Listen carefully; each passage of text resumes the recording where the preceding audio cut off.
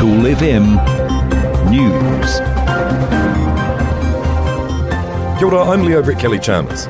Two fires which tore through more than 1,500 hectares of high country in Otago are now under control. A southerly change has brought relief to firefighters battling the blazes at Macraes, south of Oamaru, and Bend Lomond, near Queenstown. The search for the missing crew of the Gulf Livestock 1, including 2 New Zealanders, has been called off. The ship was carrying 43 crew members and thousands of cows. 3 people were found. 2 were alive, but 1 man was unconscious and later died. Police in the UK are hunting a knifeman in Birmingham who killed 1 man and wounded 7 other people in a 2-hour stabbing rampage in the city centre. The stabbings did not appear terrorism-related or gang-related. Police in France have launched a manhunt for 2 suspects after the latest in a spate of horse mutilations.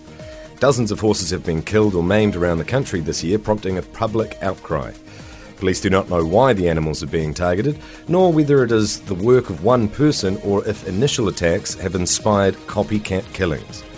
And in sport, New Zealand cyclist Sam Bewley has been forced to abandon his debut Tour de France following a crash on yesterday's 10th stage. Bewley fractured his wrist after being caught in a mass crash 100 kilometres into the stage. That's news and sport. For Newsbeat, I'm Leo Brettkelly-Chalmers.